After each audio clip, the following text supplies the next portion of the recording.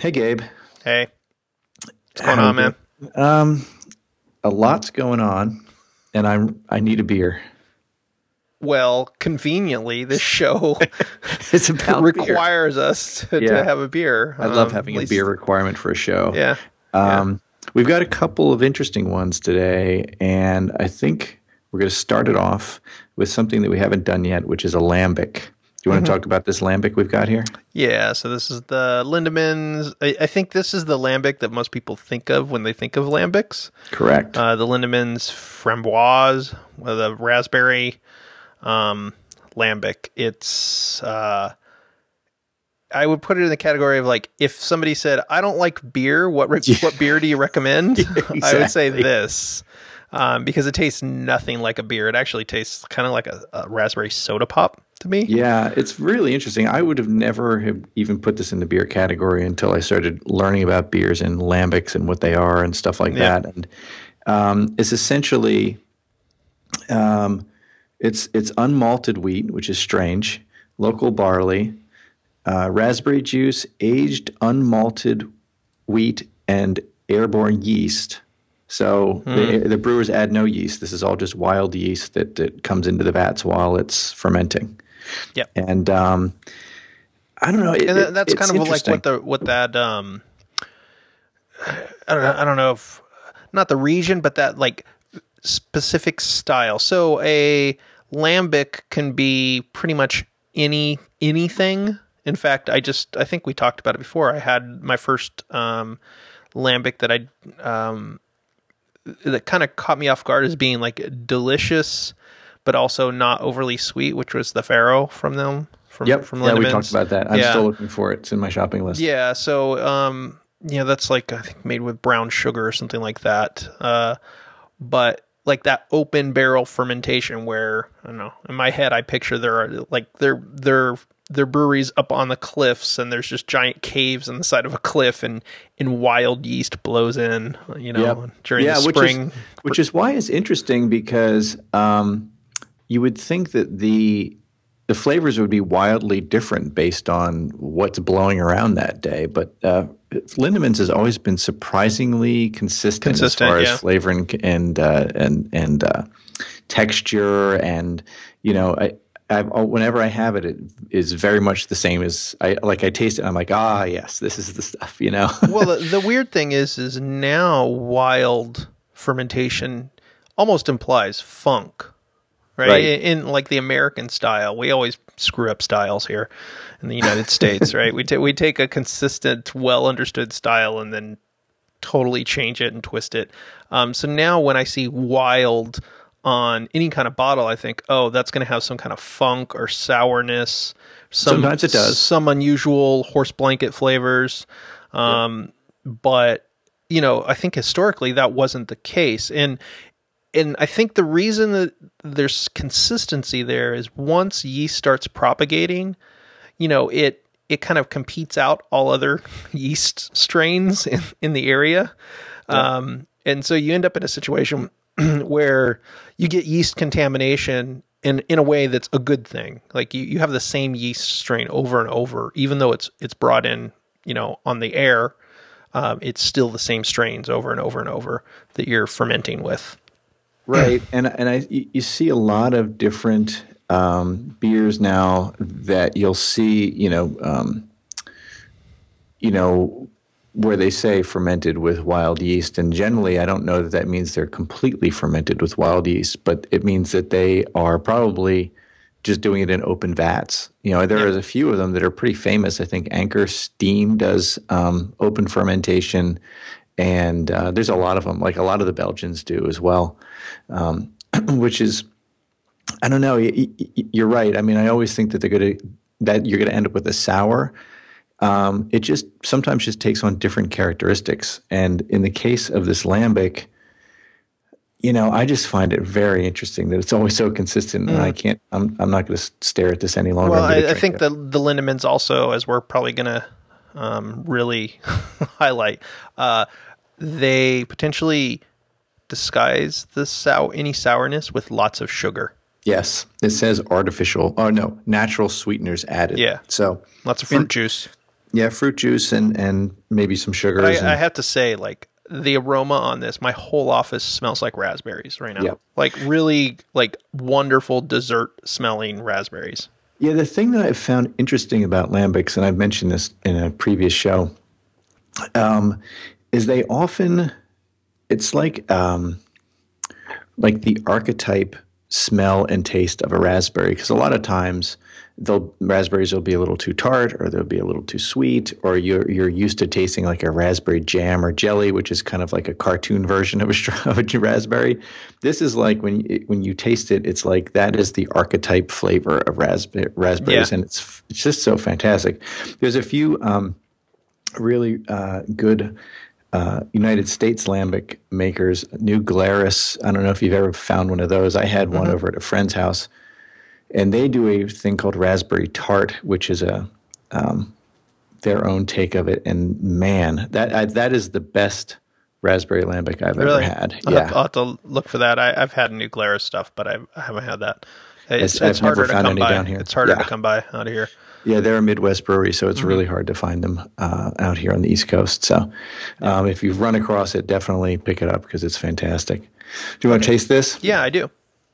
I really do. I really do. I mean, like it smells amazing. Wow. Holy smokes. Yeah, Oh, holy that's smokes. so delicious. It's not It's got the tart, objectionable it's in got a any little way. tart finish to it, but up front it's like just this huge clobber of raspberry. Yeah. It's so my wife when she started drinking beer, as I've mentioned before, very recently, she didn't want to drink a raspberry lambic because she thought it was going to be like a fruit juice. Um, and so she started with the lighter beers like the Pilsners, etc. Recently, she had her first lambic and told me that it was nothing like what she expected it would be like, What and likes them or not. She which she one did tried she have? Framboise. We did so. We went to a Belgian. Well, it's not a Belgian bar, but it's a bar called the Bourgeoisie Pig or the Bourgeois Pig, and it's in the Lower East Side of New York, and they have mostly Belgian beers on their Hmm. menu. And I had a Framboise and she got some sort of a interesting Belgian, maybe a Chimay or something like that. And she tasted the Framboise there, and she loved it. So we went to, I think they've got a Cassis, which is also fantastic. They have a peach, and they have the Faro. I don't know if there's any others that Lindemans makes, but they've all been consistently great. If you're in the mood for this type of thing, and I actually find I don't need to be. I don't see it as a dessert beer or anything like that. I think actually it's a really good one to open up with because they're like 4 or 5% alcohol. They're not really strong. This is also one of the few beers that if I open it, my wife will always demand a glass of Yes, it. and Like then to it me, goes it's away like really one of her quickly. favorites. Like as I was opening it for this show, I just went ahead and poured a glass and set it on the table there for her because I knew, Yeah, like I'm as soon as definitely she gonna leave smelled some. it, she'd be like, where is mine?" Yeah, I'm gonna have to save some for my wife too. So this one is actually a beer I have had in my cellar for about 2 or 3 years. So Wow. I've had this for quite a while. You can see sediment in the neck. I was actually storing it on its side. Um, Which is, oh yeah, so we should probably talk about that type of thing. yeah. So why would you put it on its side, Gabe? Oh well, it's less of an issue now. It used to be you stored beers with corks on their sides and beers with metal caps vertical, and it was just the you give it a chance to settle the yeast on the side of the bottle, so when you pour it, it doesn't like slosh all over. But also, it kind of keeps the cork moist, so it stays expanded, and you don't because if the cork dries out and shrinks up, you can get air gaps, and then you Right. lose all your carbonation, and And other it things turns happen. nasty. Yeah. Yeah. So Yeah. that was just like historically, and maybe that's still true with like a Lindemans. I don't know. I don't know if they've changed their corks, but most modern corks now don't dry out that that easily. And with the metal caps, it also doesn't kind of matter that much anymore whether you store them vertical or on their side. Although I would argue that especially since we're getting into the realm of nano brewery for being accessible to like anyone, you never know the quality of the caps that they're using. And the reason you don't store metal caps on their side is you don't want them to kind of like disintegrate and rust or like just add metallic flavor to the beer. Right, exactly. Yeah, in fact, you told me about that. I've never really I never really had beer that I liked enough to buy enough in cellar. Like, and I don't consider just having a case of beer down in my basement cellaring, although obviously it is. Um, so, it's been an interesting 20 months or whatever with tap cellar because it is a lot of the focus, although it's not just that, but a lot of the focus is really on managing a cellar and understanding what you have and where you have it and how many you have and when you got it. And yeah, well, that was self-serving. Yeah, honestly, I realize that. It's like, what do I want an app? These are the features I want. Yeah, yeah. I tell people that we basically decided on the exact beer app that we wanted to use, and then we just made that app. So it makes sense that was built in. And I found that now that I'm using it more, I don't mind doing the cellaring as much because now it's really easy for me to know what I have. Yeah, you know what you have. That's always the catch. And I still think we have room for improvement even in that front for cellaring. But I have been cellaring for I would say close to 10 years now. I've been cellaring beers. Like not 10-year-old beers, but I've been maintaining a cellar of beers for probably 10 years or at least of buying more than I intend to immediately consume and then storing it. It's been an interesting 10 years because my preference for cellaring has really changed over time. Well, that's interesting because I'm thinking back as to why I never did more of it, and there's two reasons. One is for a while there, I was living in an apartment, and it's really obviously hard to store beer in an apartment because of the temperature issue and space and all that. And then when we were in a house, it was a small house, so I didn't really have enough room to put them. There were no room for shelves to keep them, whether they were up or on their sides, it didn't really matter. Where it started happening more was, and we're going to touch on this in a future show, which is home brewing. I built a keezer, which is a freezer turned into a keg machine, and there was a lot of extra blank space around the kegs, so I started buying extra bottles of beer and kind of stashing them around. I gotta fill the space. I gotta fill it up somehow. It's just a requirement. And we're keeping it cold anyway. You might as well. So, I started doing that. And then when we moved to this house, we have an entire basement that's big and it's dry, more or less. It's kind of a little damp, but, compared to other basements I've had, it's fairly dry. And ton of room. So we have a table that we can have bottles on their side. I have shelves that I can keep beer on. I have the keezer is down there, so that's kind of jammed packed with beers. And the other thing that's helpful about Tap Cellar is that when I'm keeping beers cold in the keezer, they tend to get layered. So it's hard for me to know what's down at the bottom that I keep coldest. So I always know exactly what I've got when I do it. So. Yeah, that's a big one. It's just even knowing what you have. It can be a real pain. Which I think is kind of what we wanted to talk about today. Yep. Is this we had that whole conversation about scrounging for beer, like going out and like getting as much as you can of a certain beer because it's rare, right? Or because it has some implied value greater than the purchase price, and I think that like the natural extension from that is what we said we wanted to talk about is hoarding. Right? Yeah, hoarding in general, not hoarding because like I'm better than you, I have this thing. Like I think that's how we were talking about the hoarding of beer because you could trade it or you can just like be proud that you have this stock of this rare thing. But more of the cellaring where say I go out and I buy a bunch of beer and I put it in my cellar and I keep it there for who knows how long, years, in some cases, many years in the case of like a barley wine or Sierra Nevada's Bigfoot or something like that, right? You can store that. I don't even know if there's an expiration date because for of the those. high alcohol. Yeah. But, extending that is also into the other areas of my life it has not been good. Like, I have a cellar of computer cables. Oh my God. I have like in my network closet, I have this pegboard where I hang all kinds of cables. Like you name it, like HDMI to almost anything. I have a connector for it.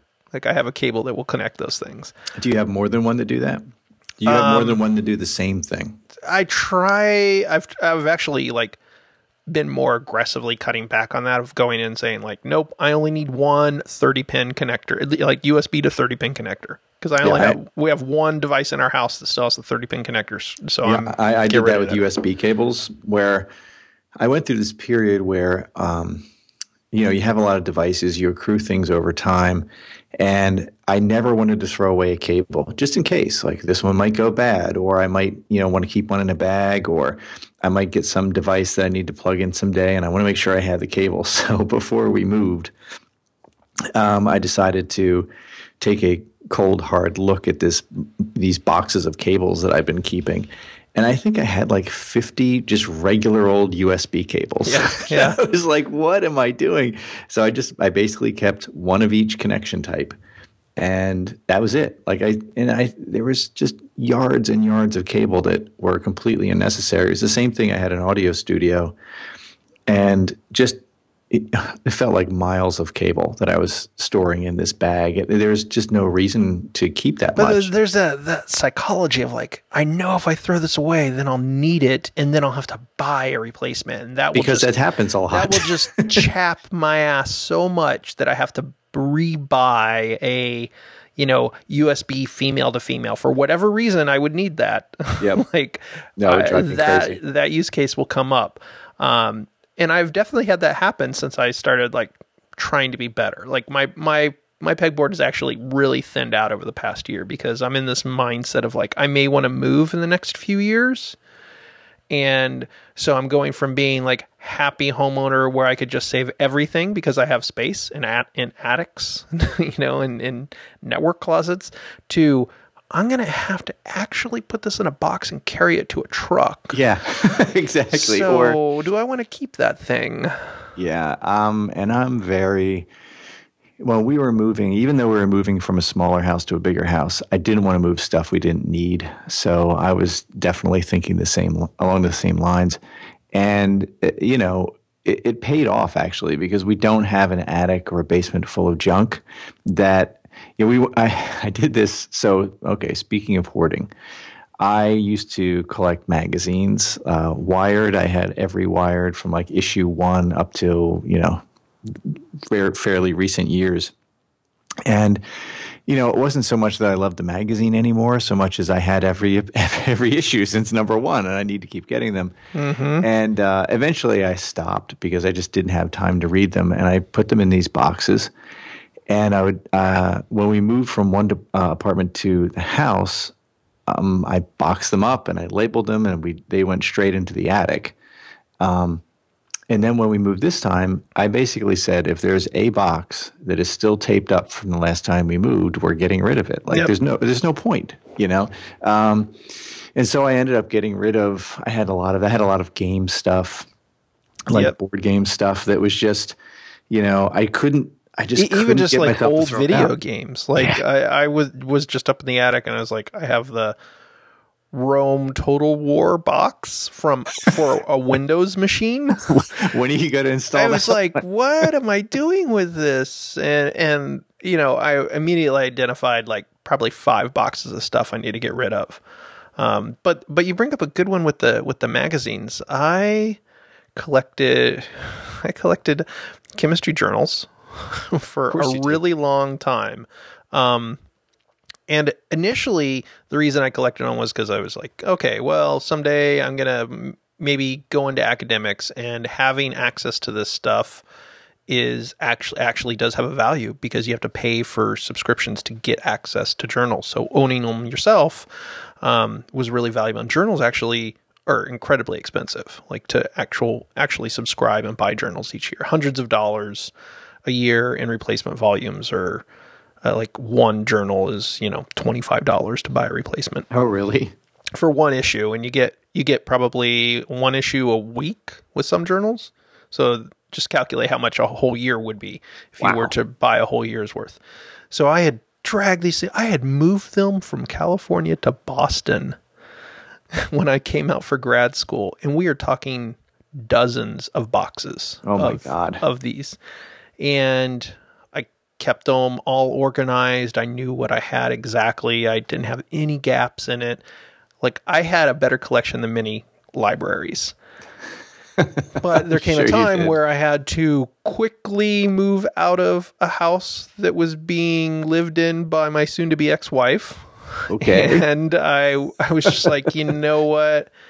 Don't need this. I'm gonna just get rid of all this stuff. And it was like I kept it for a little while at my new place, but I literally lived like one of those people from Hoarders, surrounded by journals. Yeah. Like boxes and boxes of journals stacked in a bed in the middle of it. When did you have that epiphany that you didn't need all of those things, or you should make your bed out of journals? Well, they put it all online.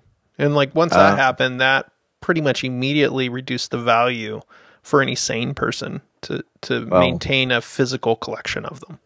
Here's an interesting kind of a sidebar, but it is very related to this whole hoarding and storage and kind of future proofing, or things like that. So I was at a family function recently, and I have an uncle who is he used to be a beat writer for a newspaper, and then he wrote for a few sports websites, big ones, and he writes books about hurricanes and things like that. So he's kind of does some science stuff.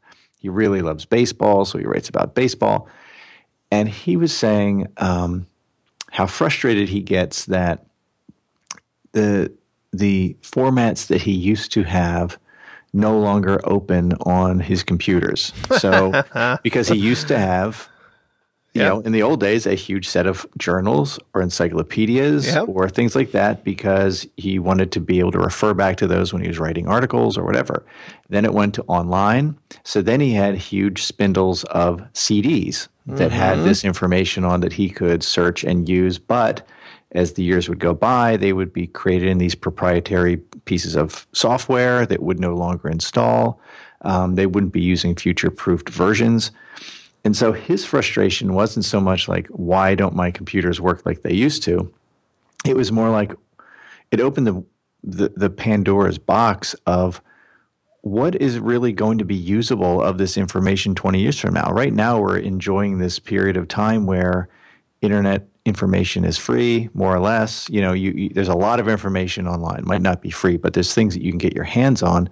But, with the way things are headed with net neutrality and all these things, what if you can't get a hold of these pieces of information as freely as you could before? And those journals that you're like, they're online, I'll just Google it and find it.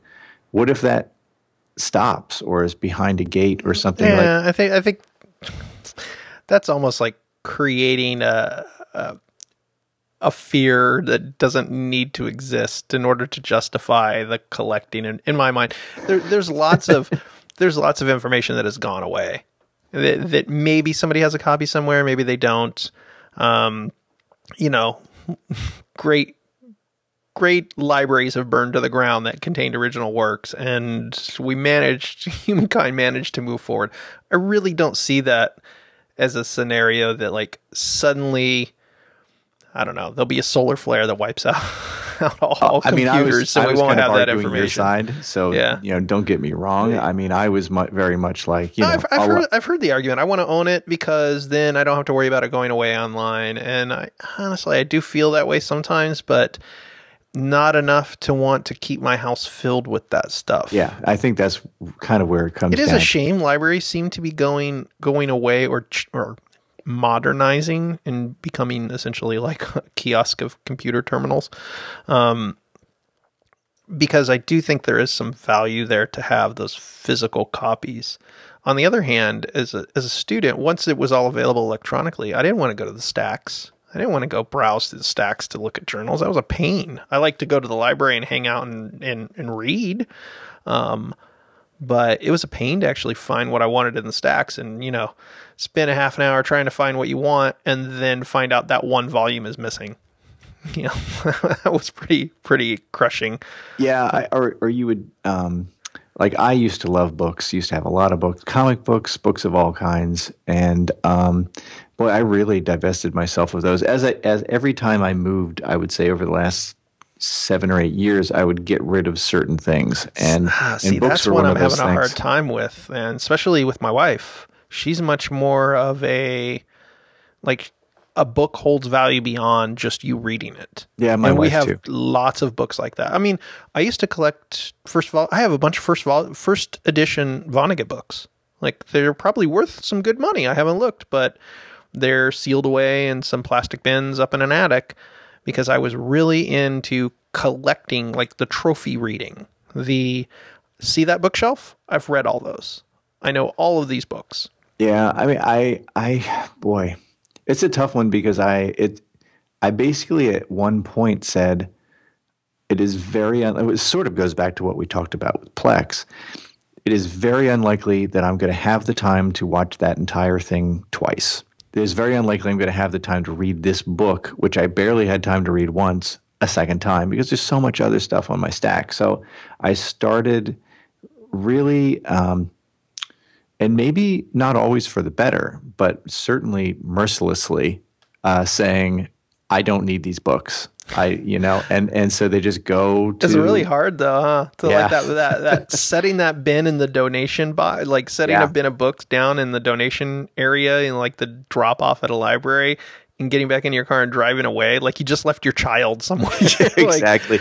My wife likes science fiction and she gets a lot of these, just kind of cheap paperbacks. yeah. And when we moved in together, she just brought box after box after box of these books. And I'm like, you are never going to read these kind of marginally readable novels again.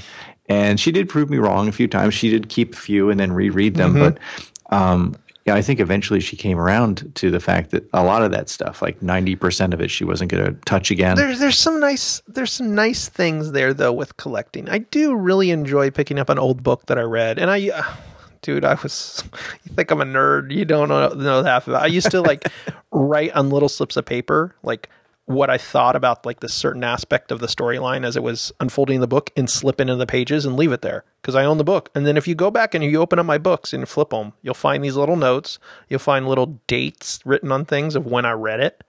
As opposed to like writing in the margins and things. Yeah. I didn't like to write on the books. Yeah, Right? not a huge surprise. But like that's kind of fun. Like that nostalgia of going back and looking like I remember when I read this book. I was in this place at this time. This was going on in my life, and this book I remember like it had this impact on the way I thought about things. Like that's actually really enjoyable. And my wife is more like we're going to hand these down to our kids someday, and this is like she's going to look at these represent my parents. Like this is what my parents read. My mom liked Ursula Le Guin. Had every Ursula Le Guin book. My dad really liked Kurt Vonnegut. Read every Kurt Vonnegut thing. Like Yeah, that. boy, that really opens up a can of worms for me, though. Yeah, because that's the argument I'm having with her. I'm like, are we saving the kind of socks that we like? So shoes are kind of socks Daddy wore, like yeah, where do you draw the line? Yeah, Right. it's like I don't know that she's going to care about Daddy's Kurt Vonnegut collection by the time she's an adult. Sure, Kurt Vonnegut will age okay, but by the time she's an adult, she's probably going to have this completely different relationship to books.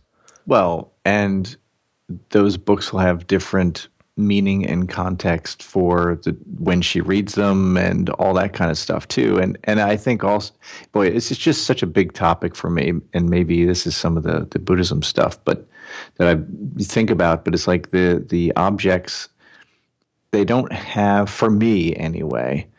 I don't look at I don't see a lot of value, and this just could be totally a quirk of my personality, but looking at a book and saying, oh man, I remember wistfully in high school I was reading this book, because I don't know, it doesn't carry that same I put that memory kind of weight. value on objects just for like the trigger. It's the trigger for the memory. It's not the book holds its memory, and it's like I can look at it like, you know, my Catcher in the Rye book from high school and know like this was in my backpack when I was like trying to get this girl to go out with me in high school, right? Like that whole like, oh yeah, I remember. And then I would go sit and I'd read over here, and like this was that whole thing. And it's more of like the book itself doesn't have to contain the value, but its value is that trigger for your memories. Mm-hmm. Like photos, Yeah, I guess I've been going. Photographs are the same, right? You Yeah, keep photos of your family. and I go back and forth around the value at a general level of those memories. This is a much more philosophical discussion, but so it's like, you know, the photographs. Photographs, I think, are interesting because people not hoard them, but they collect them, they keep them, they want to keep them safe. I try and keep my photographs safe, especially now that they're digital and they take up like no storage space. Yeah, well, I have like tens of thousands of photos now. Yep, and there's like 15 of basically the same photo, and I don't think to go back and edit it. But it's funny because I almost feel like at times the photographs replace our memories of the things that happened. I find myself looking at pictures of myself as a kid, which was, you know, 1,000 years ago. And I've looked at those pictures since they've been taken, and they have actually replaced, like, I don't remember anything about that day. Right. What was happening, your memory is more like, man, that must have been super fun. Whereas when you were actually living it, you're like, God, I hate this vacation. Right. Exactly. So I have the same level of maybe skepticism towards my memories for memories attached to objects too. And so as I started thinking more along those lines, the books, like the memory of having that book and where I was and where I read it meant much less to me, because it felt like I don't know, it's just this weird misdirection or indirection.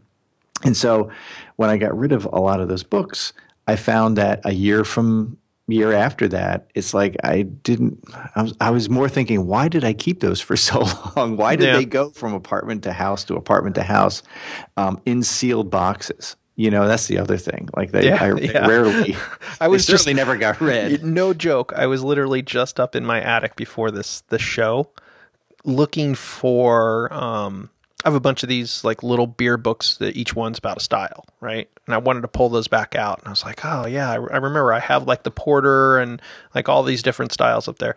And as I'm looking through the attic, I'm like, are you kidding me? We have 25 plastic bins that are sealed with zip ties, and they have been sealed for 7 years.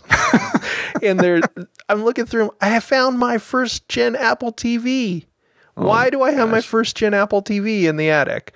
Well, part of the reason is, just frankly, I don't even know how to go about getting rid of some of this stuff. Yeah, I'm staring at an old time capsule that has a non-working drive, and the airport doesn't work. And it's been sitting on that top shelf. So it's a plastic brick. It's a dust collector, and I don't know really how to best dispose of it, because if somebody did resurrect the drive, it would have everything that I had at the time. Well, drives I don't have any problem with. I take an unnatural satisfaction in getting rid of bad drives. I take out my drill with a giant drill bit and drill the hell out of that drive. And then I think I might do that throw with it this. in the recycling bin. I don't know if it's completely recyclable, but that's what I do with it. Yeah, that it's might probably be not recyclable, actually. I should probably stop doing that. I definitely want to do that with this thing, because I'm tired of looking at it. But you know, there's just a lot of stuff that that just accrues over laziness, and you know, I look at it. It kind of becomes part of the furniture. I'm just looking now, casting my eyes around my office, and I saw that. But it was basically invisible to my eyes until about 2 minutes ago, because you know what I mean? Like it's been there for a year now, and it got put on that shelf when we moved in, and I haven't given it a moment's thought. I have 3 iPhones sitting here in front of me that aren't being used at all. That I keep telling myself, I should sell those. Like, they still have value to someone. I should sell them and get rid of them and get out, but I never get around to it. Yeah. Or you think, well, what if my current phone dies and I need a backup? That's my thinking always. Yeah. that artificial reasoning for keeping something. Again, Yeah. that crops up of like this fear of being deprived of something, being like this fear of wasted value. That definitely like I have a gaming PC I built 10 years ago in my attic. Can you even explain to me what the value of a gaming PC from 10 years ago would be right now? It's less than zero. Yeah. So, but honestly, I don't want to do a garage sale. Garage sales are my hourly rate is too high to do a garage sale. Yeah, me either. I couldn't do it. I don't really like selling things on eBay for the same reason. I'll sell things to friends if they're interested, or I'll give things to people. But I generally don't like going through the process of packing and selling, negotiating, Shipping, shipping, and shipping's a then pain in the butt. when things happen in shipping, and you know that indecision. Yeah, there's a lot there that I don't like. You know what I dealing with. did? I got rid of maybe 10 bins or boxes full of like tech stuff, like keyboards, mice, gaming controllers. The way I got rid of it is I put it in bins out in front of my house with a sign that said free. Oh, that's a good way to do it. And it was like I turned my back and I turned back around. Everything was gone, Yeah. including the bins. Like I'm pretty sure other people just came by and they're like, they still haven't reached that point of Right. I won't use this, or maybe They'll they just just turn like- around and sell it. Maybe they are a professional reseller. That is definitely a thing in the area that I live in. People go pick up stuff and then they have perpetual garage sales. Yeah, I can't. I used to do that in my old neighborhood. I couldn't do it here. There's just not enough. It's it's mostly farm equipment and people who aren't.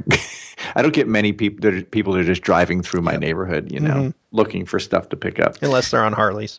Harleys, yeah, or Triumphs, as I learned last night at a party. I met some strangers at a party last night. Well, they weren't strangers to my wife, but they were to me. And he was saying, "Oh boy, he loves to ride a motorcycle." This guy, and we're like, "Oh, really? Where's your favorite place to ride?" He's like, "Oh, there's this place out." He basically described my neighborhood. I'm like, "Aha, you're one of those guys." Yeah, you're the guys that drive by when I'm podcasting. And he got a look on his face. He's like, "Yep, that's probably me." Yeah, when I was I guess when computer gaming got big, and I was younger and maybe less, I guess, aware of copyright law, let's say, I would download a lot of games. That's an excellent way to put it. Less aware. I would download tons and tons of games just because they would be there, and I could download it, and I'm like, hey, this looks good. So that was one of those things that just moved from house to house to house. And I realized that I had like several entire spindles crammed with games and installers and stuff. There was probably, I don't know, 1,000 games on there, and none of them were games I wanted to play. In fact, none of them were games I even installed. That was my hoarding back then. I just wanted it to have it, just in case. Same way. Well, because as a kid, it also had value for trading, right? To say like, well, I have these games I can trade with you. Exactly. Yeah. That was definitely a thing when I was a kid. No, it was for me too, but I think, but it took effort to acquire too. So it took skill and effort to acquire, and it had some sort of intrinsic value and trade value. But there became a point where it was like, I don't trade these.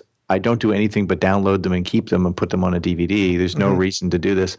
So I think I've done that same kind of divestiture or divesting of that type of, I don't know, implied value for a lot of stuff over the last 5 years. And, part of it is the moving, part of it is trying to put less of we talked about it last week, more of a focus on getting good things and fewer bad things, and just fewer things in general.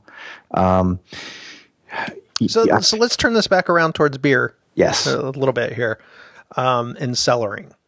So, when I started cellaring was maybe around this time when I could afford to buy good beer. I think that was part of it. Yep. And, there was this sense of, well, if I don't get it now, I may not find it again later, number one. And number two, I might want to share it with somebody or have a party and be able to bring out like this great beer. And that started me super slowly into like, I would stock up on maybe Hop Devil. I'd buy like a case of Hop Devil, and that wasn't really cellaring. It was just like keeping it around for when people came over. And I didn't, I wasn't really like super into beer that much at that point. But then it kind of like, as I learned more, I was like, oh, well, this ages really interestingly. Like it changes and becomes this different thing. And I want to know what happens to that. And then I got into like really stupid experiments of like taking IPAs and aging them for like years and seeing, and then like comparing year after year as they aged and being like, yeah, it does really turn crappy after a while. Wow. Yeah. They didn't lie. Which is one of your maxims here. Don't age white wine. Don't age hoppy beers. Yeah. But I taught myself that, and that's fine. I don't feel like that was a wasted effort. It was definitely wasted money. Do you want to save people some effort and tell them what it tastes like when you age an IPA? Yeah, like cardboard. Tastes like dirty wet paper. Really? Yeah. No. It's not so much. Good IPAs will age to a point where they kind of just taste malty, and a lot of the hop flavor disappears. You may still get bitterness based on how they were hopped. Yeah, you're probably retaining a lot of that bitterness. If they were hopped, maybe like the old-fashioned way, where they just threw in the hops at the beginning of the boil and boiled the hell out of them and turned everything into like a bitter beer. It will probably still be pretty bitter a couple of years later, but you're likely to get some off flavors as it gets older.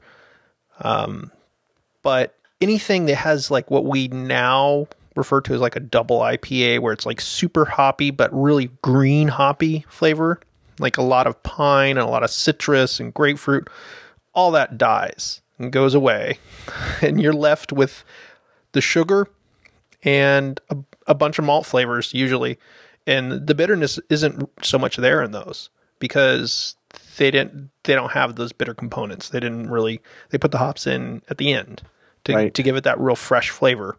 Right. And that gives it the nose, which is the first thing that kind of just disappeared. And the nose, the smell of the beer is the first thing to go, even on pretty fresh beers. And you'll see it. I think we talked about Heady Topper. Everybody always says, drink it fresh, drink it fresh. Yeah. And it is that way with a lot of IPAs. It's funny when we're talking about having beers that we want to have with friends. Our neighborhood has some beer nuts in it. And we're actually going over to one of their houses for dinner tonight. And it's interesting, they don't cellar at all. Their idea of sharing beer is they will go out and buy growlers of beer from different breweries in the area and then say, we need somebody to come help us drink this fresh beer. Yeah, but you have the advantage of having that near you. I don't have that. Exactly. So, for example, I drove 25 miles yesterday to go to a beer shop, to go to a specific beer shop that had harder to get New Hampshire, Vermont beers. That's a lot of work to go all the way out there. That's a commitment to do that, right? And so when I'm there, I'm like, oh, man, I really want to, they have a bunch of great beer. I want to buy a bunch of it. And I really had to hold myself back like, no, you don't need this. In fact, I'm in this mode now of like, I'm trying to slowly purge my cellar in preparation for like, when you move, you don't want to move beer. It's hard. Yep, I'll be over. I'd love to help you deal with that horrible problem. Yeah, that terrible problem. But now I'm like slowly trying to like force myself to drink through these beers that I've been like, oh, this is a 2009 of this. Oof. I really don't want to I don't want to just pop it on a Wednesday. Like, what's the special occasion? Yeah. Well, it's interesting because I'm the same way. And there have been periods, even last year, I would say, because we were working on Tap Cellar and we were testing out the cellaring features, and I did have a few beers that were rotating in and out of the basement. In fact, some of them I still have, and the 6 point high res. I'm looking forward to opening some of that this season because it's a year old now, and I want to see what happened with it. Right now, I have 36 different kinds of beer in my basement, mainly because for my birthday or gifts, people give me like a mix 6 pack of different things. Yeah. So I have a lot of different kind of interesting things that people said, oh, I bet he's never had this one before. So there's a lot of like disparate types of beers. Some of these have never been tasted. They're not rated at all. They're just in there until I get to them. So what kind of styles do you feel okay collecting? Well, I think the ones What's that your rule, Mister? I don't want to put value on things. So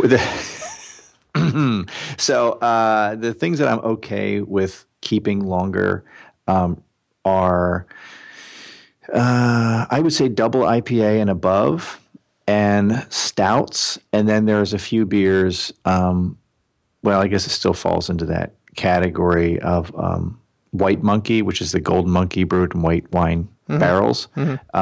They sold that for aging, so I'm okay with letting that sit because they said it's going to be good. I have a V12, which is a Victory's high alcohol content Belgian, so I'm going to leave that down there for a while. Yeah, Belgians tend to age well.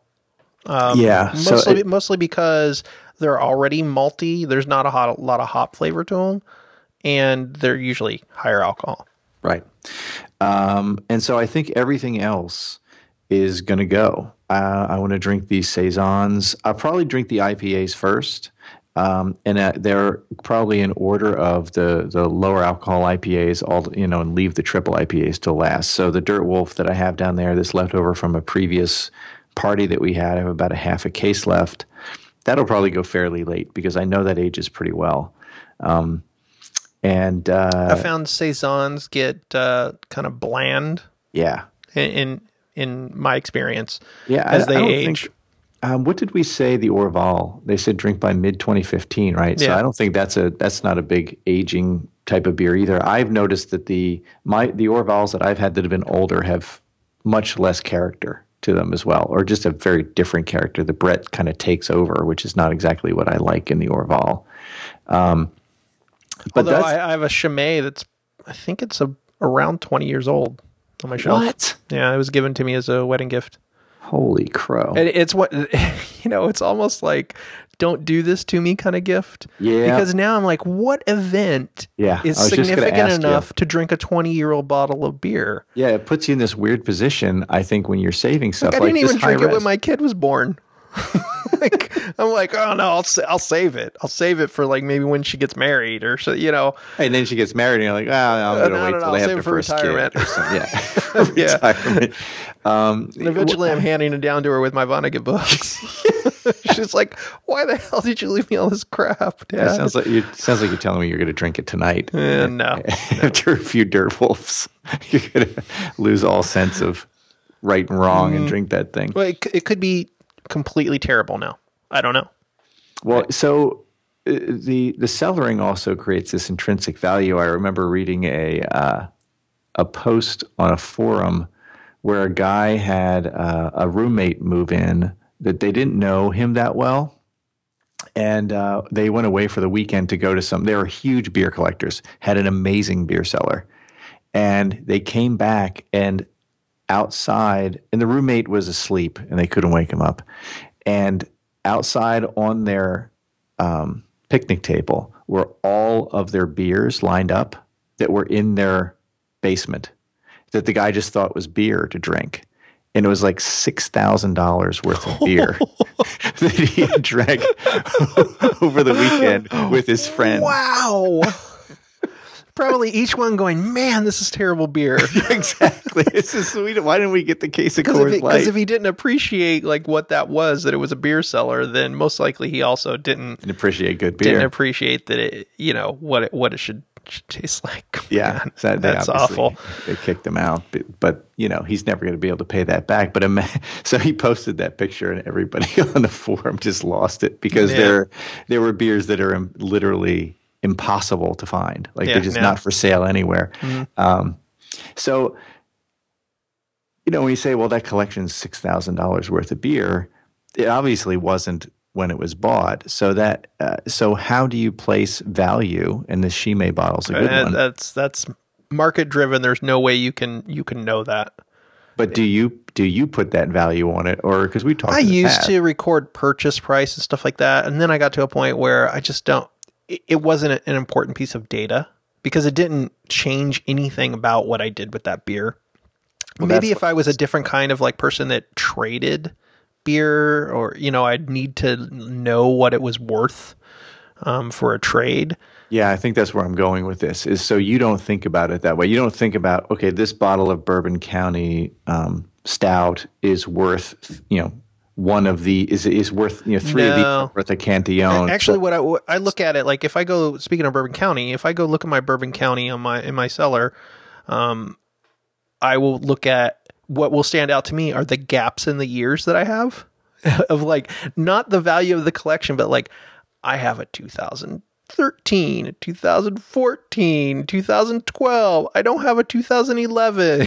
So would you pay more for 2011? Okay. No, I've definitely reached that point where the beer market's changed. You can find the most amazing beer at almost any halfway decent bottle shop. But do you? Boy, this is a really good thing though that I get stuck on a lot is what makes you drink one of those saved beers versus not, and when is the occasion correct? Because I hate being in that position of saying, like, the high res is that now. Well, I waited a year. Should I just wait 2 years and see if it's different? Should I drink two? It was awesome making the decision that I didn't want to keep my cellar longer than about another year and a half, because I want to be prepared to be able to move and not have to deal with the beer piece. And I've actually just really been enjoying, like, oh, you know what? I have this Brooklyn Black Ops I've had for, I don't know, a couple of years.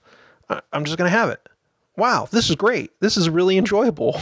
Like, it's nice.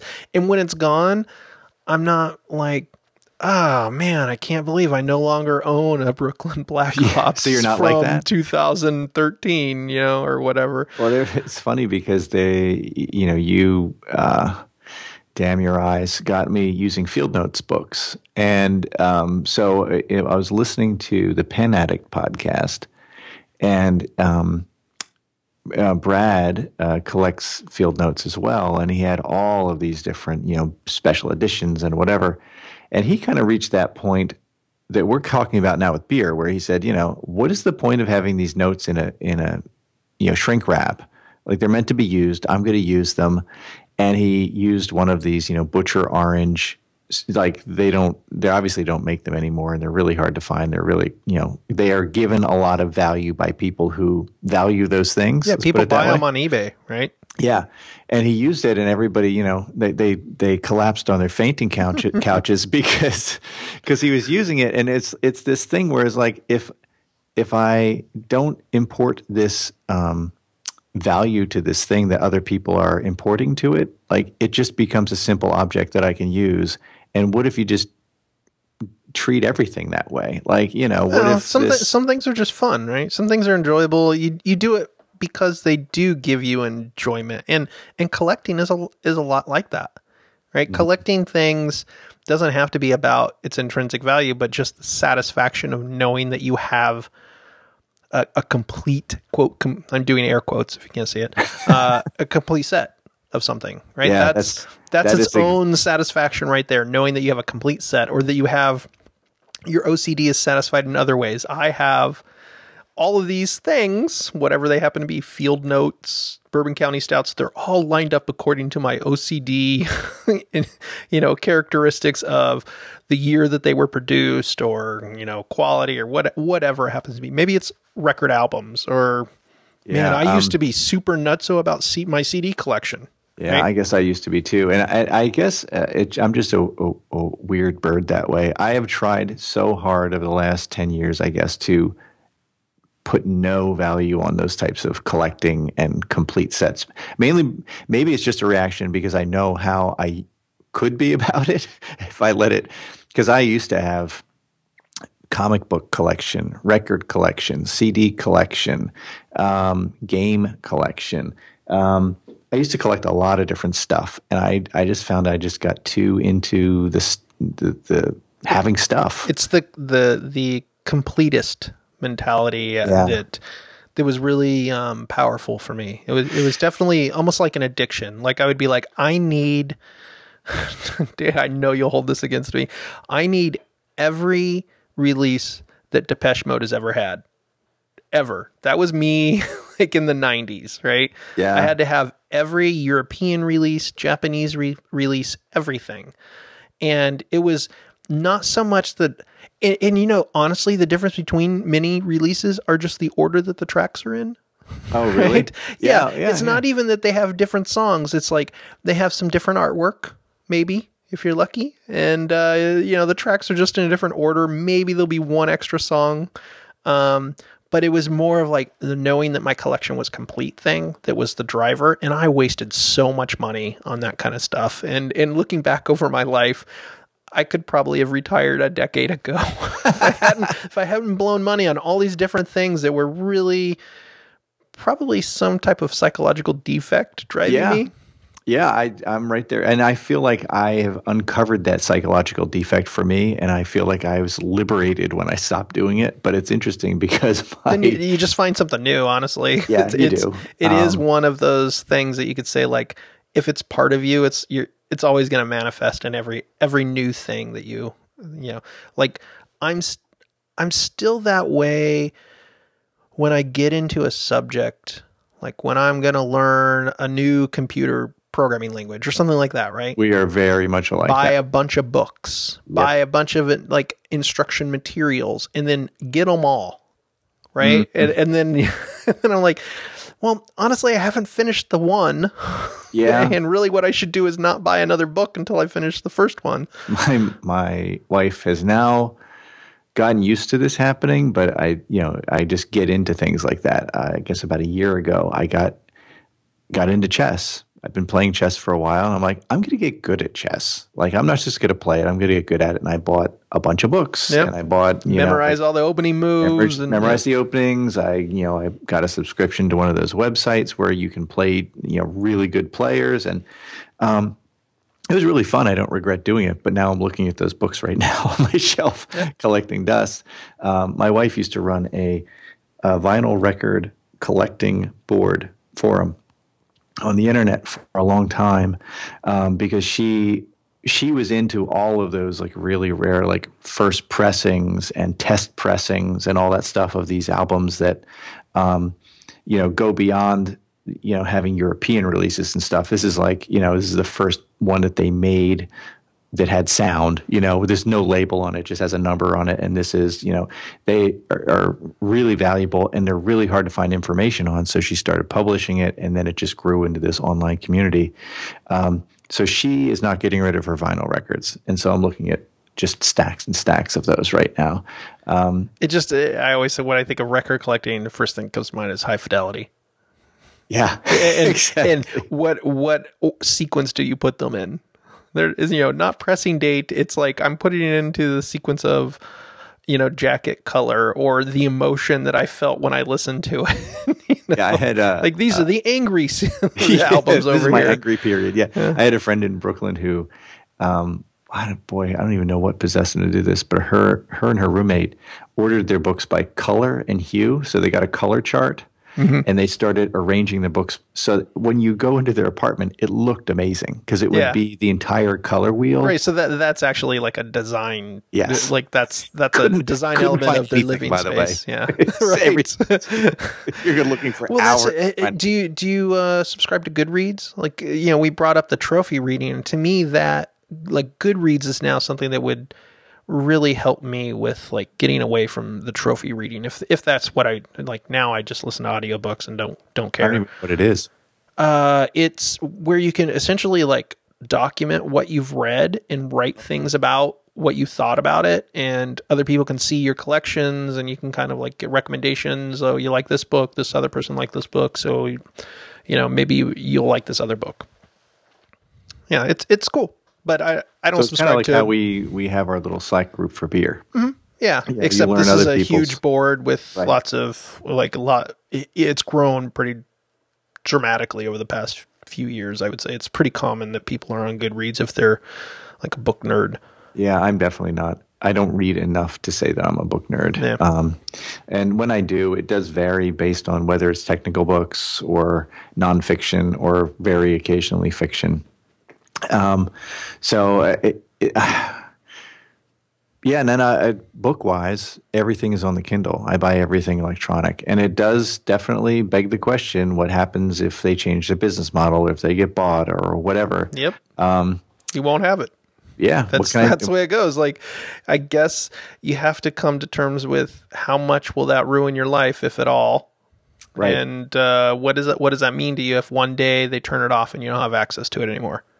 Yeah. That is kind of why I prefer to get technical books that are available in PDF, because no one can turn a PDF off. And my guess is PDF will be around when I'm dead. Yeah, but there's, technical books also are ephemeral in some way. Yeah. What is technical now will be, I don't know how many of those, Windows 98, power tips books I had. You never know. Yeah, I do know, Gabe. I know I'm not going to need them. So back to beer again. We keep driving it back to beer.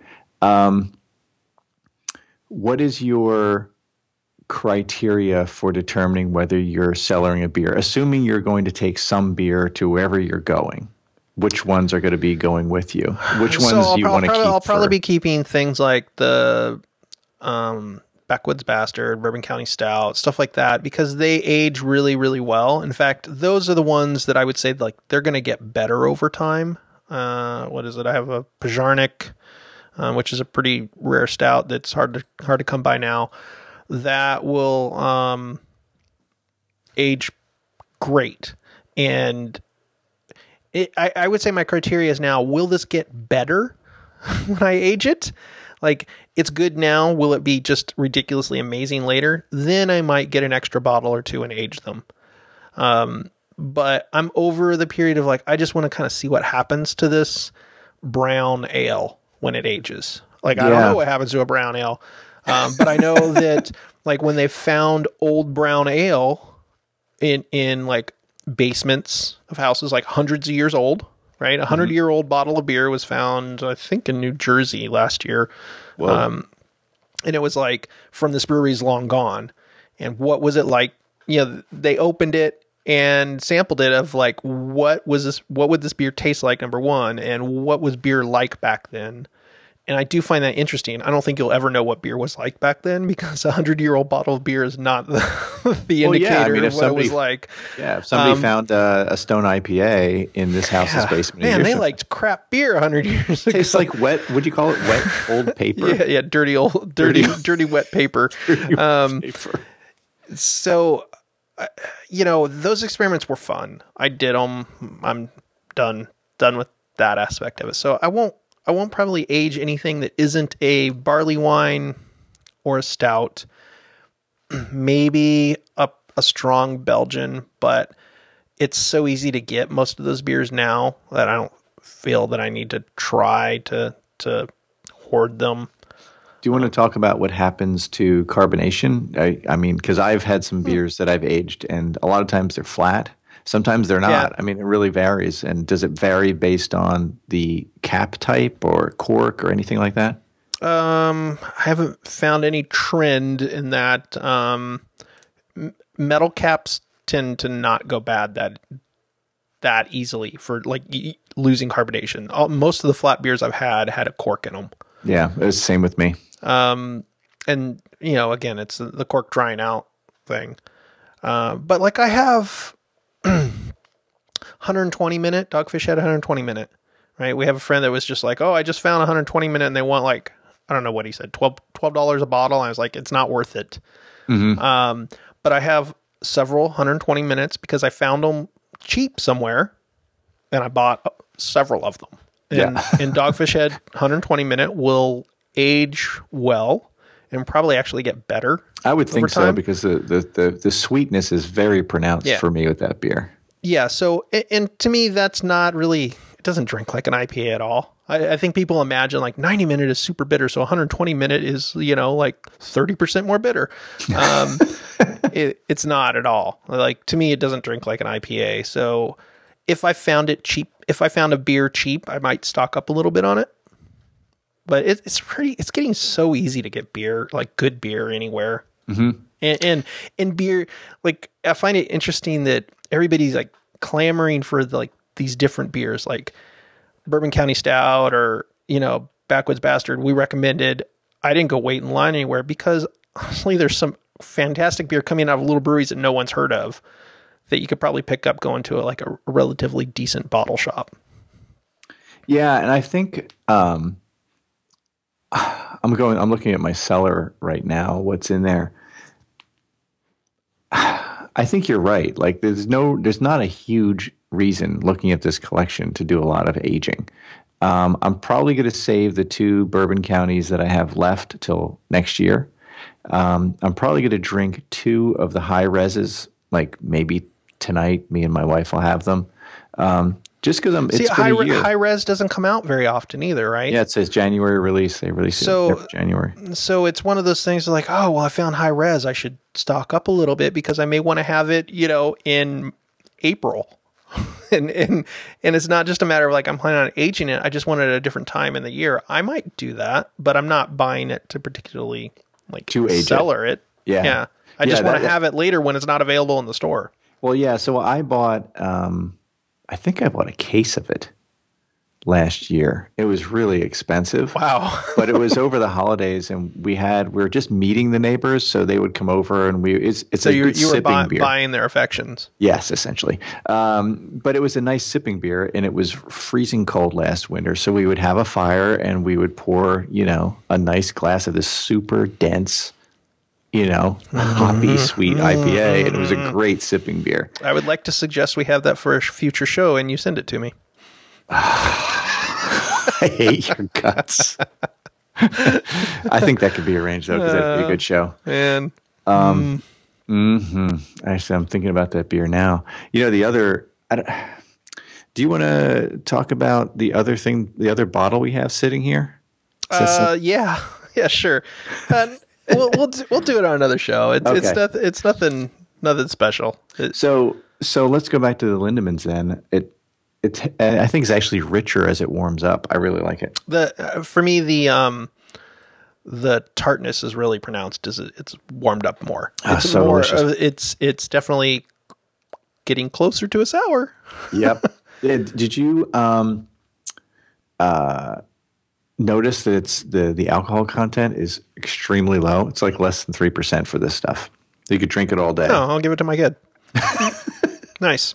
Yeah, it's exactly beautiful. Pestering me anyway, so yeah, it'll put her to sleep. Nothing too harsh. For the record, and for child services, I do not give my child booze. Okay, good plan. Yeah, who was I telling this to the other day? I didn't really. Actually, my wife. I didn't drink until after college. Really? Yeah, I didn't drink in college. That's probably smart. I worked in the lab a lot. So you were sniffing chemicals. No, I was just a super nerd. But I just I had no real compelling reason to drink. And so to me, like, it was never this risque thing. Like, as soon as I could get access to it, it was a big thing. I drank, I think, twice in college. Like 2 nights. Oh, so, boy. Two different nights.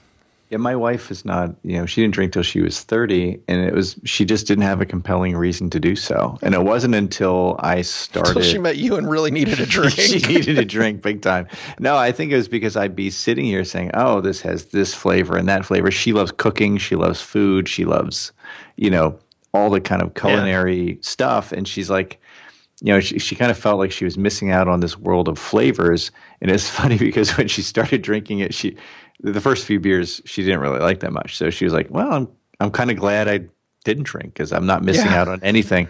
But then as she was trying things, we would go to Victory and she'd try, a tasting menu of a few different things, and she started finding things she liked. And now, we both, it's not like we're drunk, so we just have a beer every once in a while with dinner. Yeah. And it's really more about the flavor, although she She definitely thinks we have too much beer in the basement, which I can't I can't really argue about at this point. Great 36 way to, kinds of beer. great is way a to lot. end the show. You know what? Glue each bottle to a book, and then tell her she's free to throw anything she wants out. Exactly. Yeah, all of them to crappy science fiction novels. They'll stay in the basement for years. Yep. Yeah. So I'm hoping my wife didn't overhear any of this show, because I'm still in the process of convincing her that we don't need all these books. Like, I don't work in chemistry that much anymore, but I have tens of thousands of dollars worth of chemistry books in my attic. And I'm just like, let's donate them to a library, do something with these books. She's like, no. These are like, some are rare, like really rare, like hundreds of years old German chemistry books, right? Mm-hmm.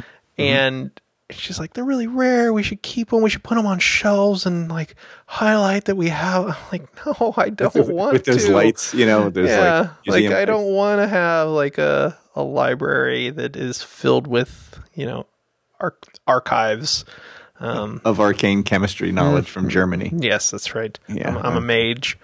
You're a mage, all right. All right, mage, go drink save your glass of Framboise for your wife, but drink the rest. Oh, I'm sure her glass is long gone. It's good stuff, man. All right. I'll talk to you later. See ya.